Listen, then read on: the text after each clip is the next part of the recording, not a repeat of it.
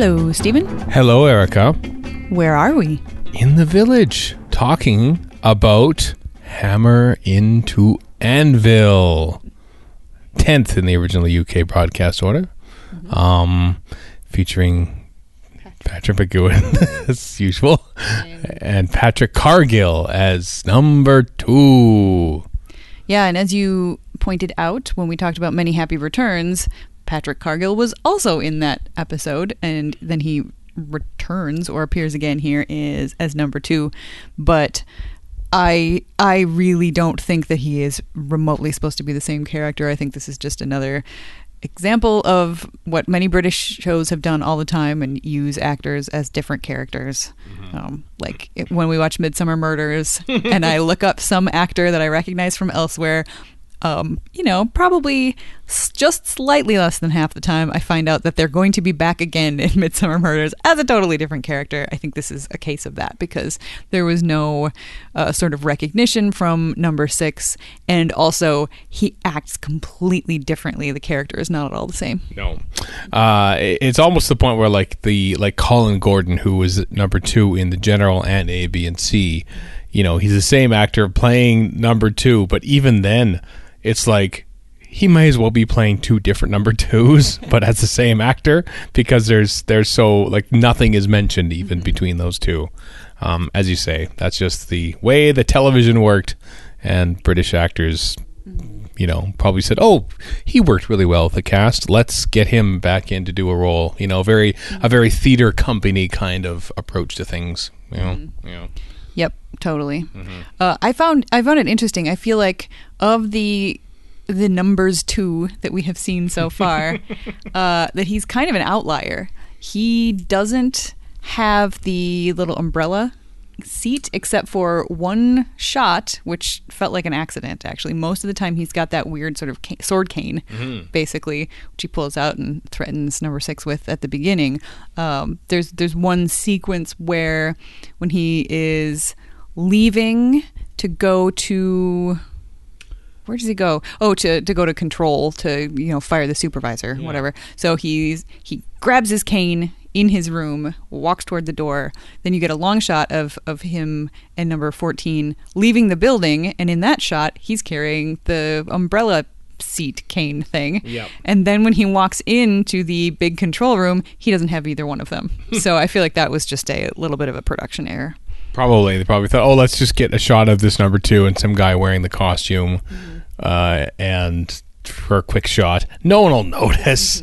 And they probably wouldn't back on 405 line television, one-time viewing only kind of situation. Yeah, maybe like they assumed people wouldn't notice that the numbers that number 6 wrote down in black like marker ink to put on the pigeon's leg was not exactly the same as the blue ballpoint pen writing that we see when they catch the bird. Yeah, I imagine maybe something happened to it, or perhaps someone thought, whatever, it's just a piece of paper, we can just write another one. Yeah, totally. So I just found that amusing.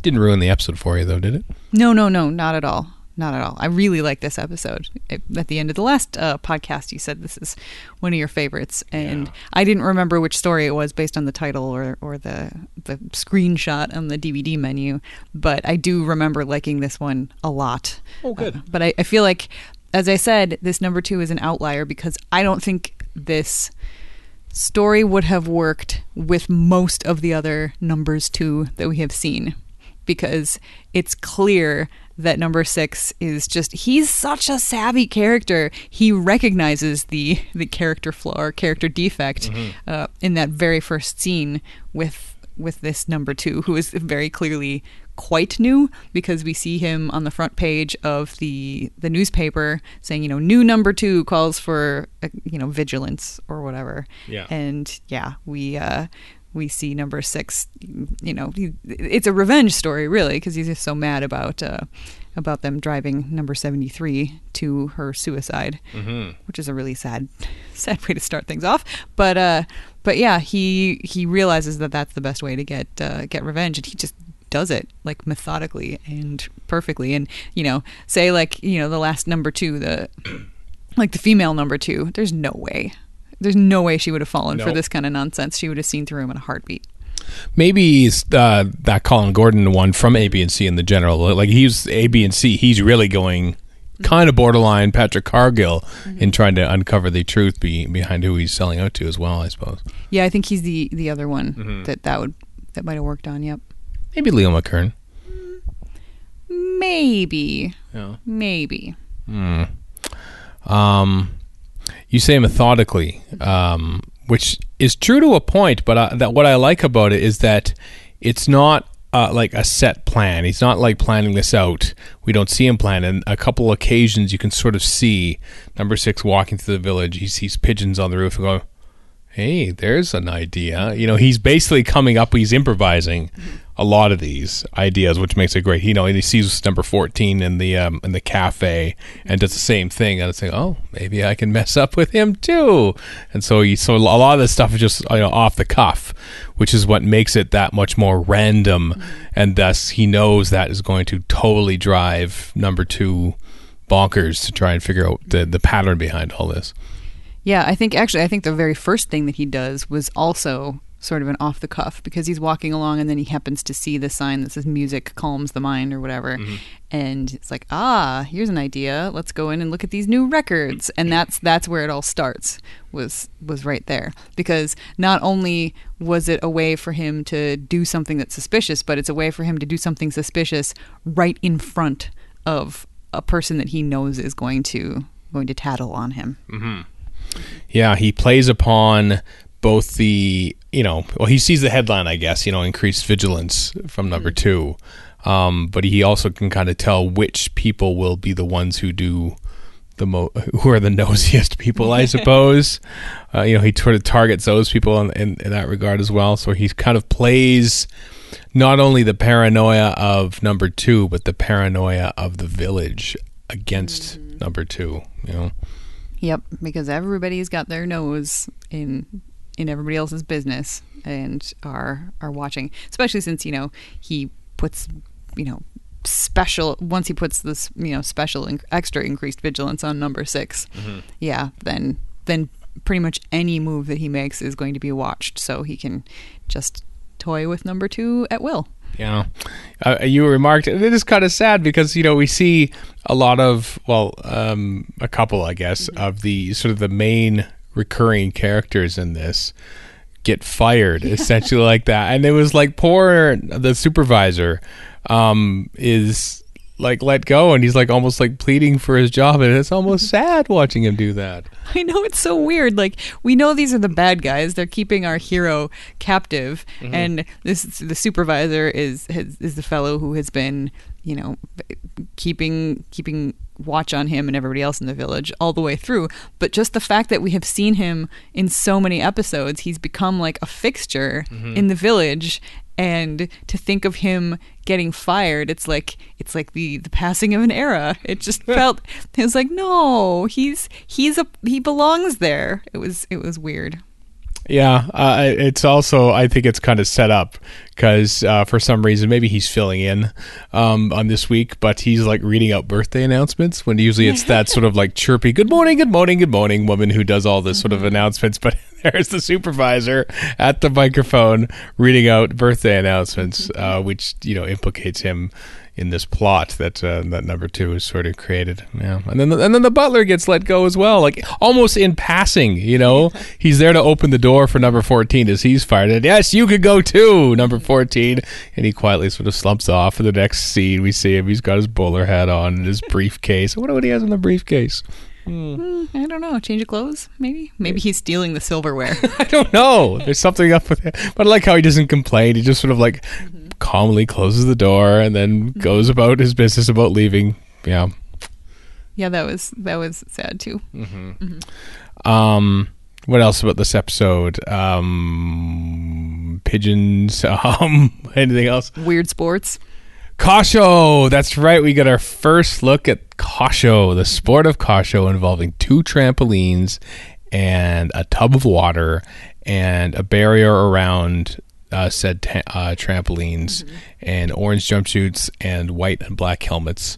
And the objective of the game, as far as I can tell, is to not fall in the water.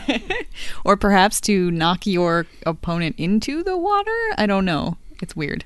I would think that knocking your opponent into the water is the end goal, and yourself to not go into the water is probably also part and parcel. And they only play for a little bit, and then two guys come in. I'm not too sure, were they next or were they is that what it was? I assume that they were next, and number 6 looked up and was like, oh, I guess our time is up. I won't drop him in the pool. Okay, we'll get out of your way, fellas. Your turn. And then so number 6 won by technical knockout, I suppose. Watching this, I found it quite fascinating that, this is a few years before Watergate, but you could totally look at number 2 here as Nixon, who was consumed by his own paranoia from the get-go, even in his first term, let alone when he tried to bug the Democratic National Convention or National Headquarters in June of 1972.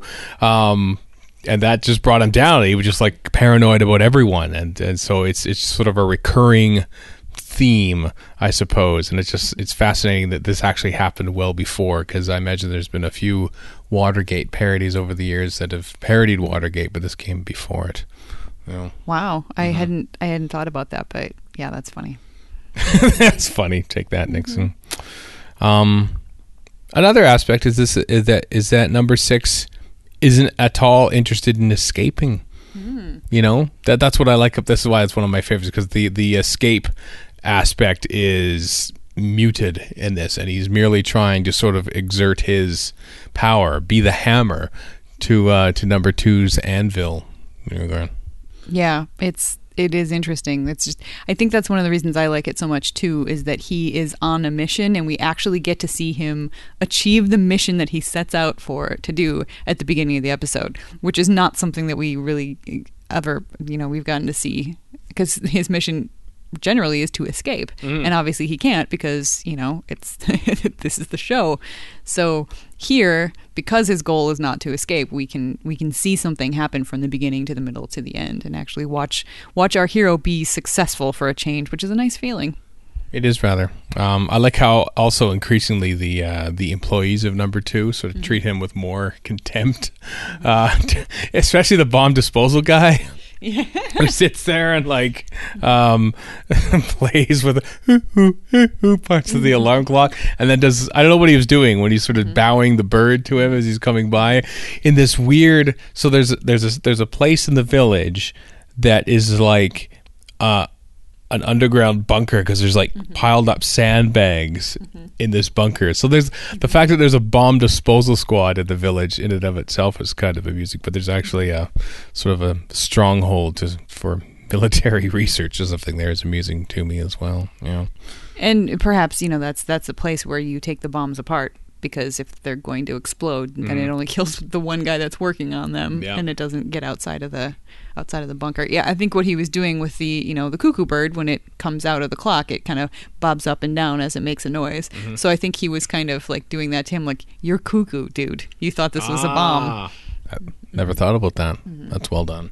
Yep. Yeah, that was a nice touch. Yeah, tying into the paranoia thing again, the one scene that it's kind of annoyed me in years past, but now that I think about the paranoia angle and the Nixon paranoia, not just the Nixon thing, but just the paranoia, is that when he goes through this huge amount of trouble to show that the person who phoned the head of the department at the hospital was number 6, even though the head of the department is not arguing that it's not, but in number 2's mind, he needs to prove that it was number 6 calling you. So that's a really big sign into how paranoid and delusional he's getting.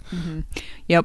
Plus, I mean, from a more Doyleist perspective, it's just another, kind of spy tech sort of thing, which most episodes have something that's spy tech-ish, in addition to all the cameras and microphones and stuff. So that was sort of like this episode ticking that box.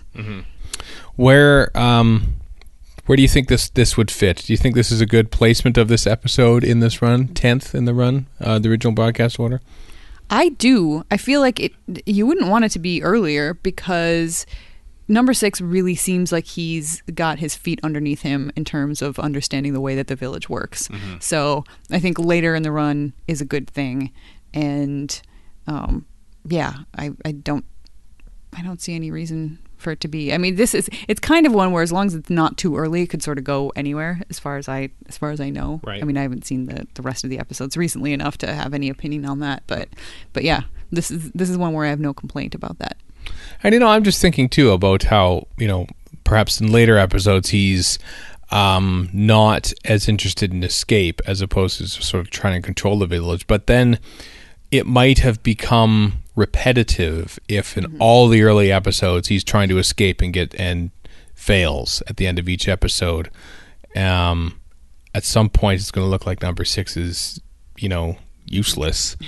True. And also just it just might become repetitive as well. So perhaps it's deliberate having some of these, escape attempts early on, then not, and then once again, just to keep the show kind of fresh maybe. Yep, that does make sense. But I do still think that this particular episode couldn't have come too much earlier simply because the way that he goes about what he's doing requires a lot of familiarity with the village and its ins and outs and stuff. Mm-hmm. Yeah. There wasn't a lot to choose from, I don't think, but did you have a cosplay idea in this episode?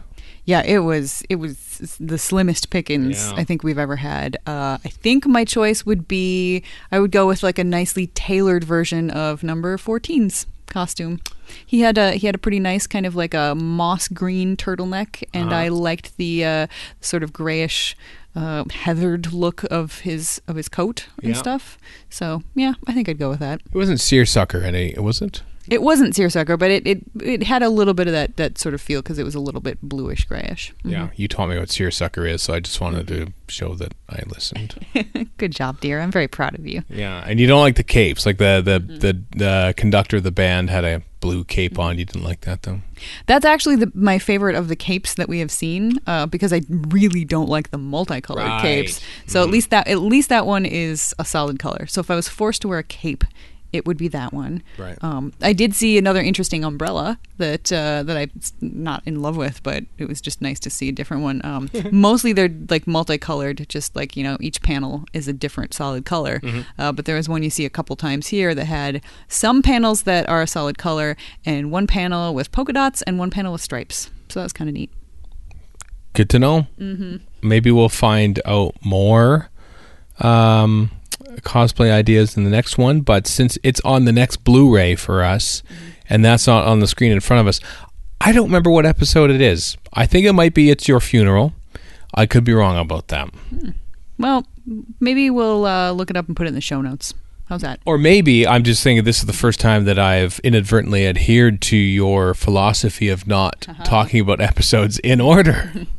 Well, I think it's fine to talk about what we are going to talk about next on the podcast. I just, referring to something as episode number 1 or episode number 6 or whatever, that is the thing that sort of gets my goat. Actually, episode number 1 is fine because Arrival, that's episode number 1, no question. But yeah, and other ones, no. I think it's Your Funeral, then Change of Mind, then Don't Forsake Me, Oh My Darling, and then Living in Harmony. I think that's the order from my memory. And then, dear listener who are listening to this on each week that it comes out, there will be, in mirroring the original broadcast plan back in 1968, we'll take a 2 and a bit week break because and then the last 3 episodes air they aired on a different day.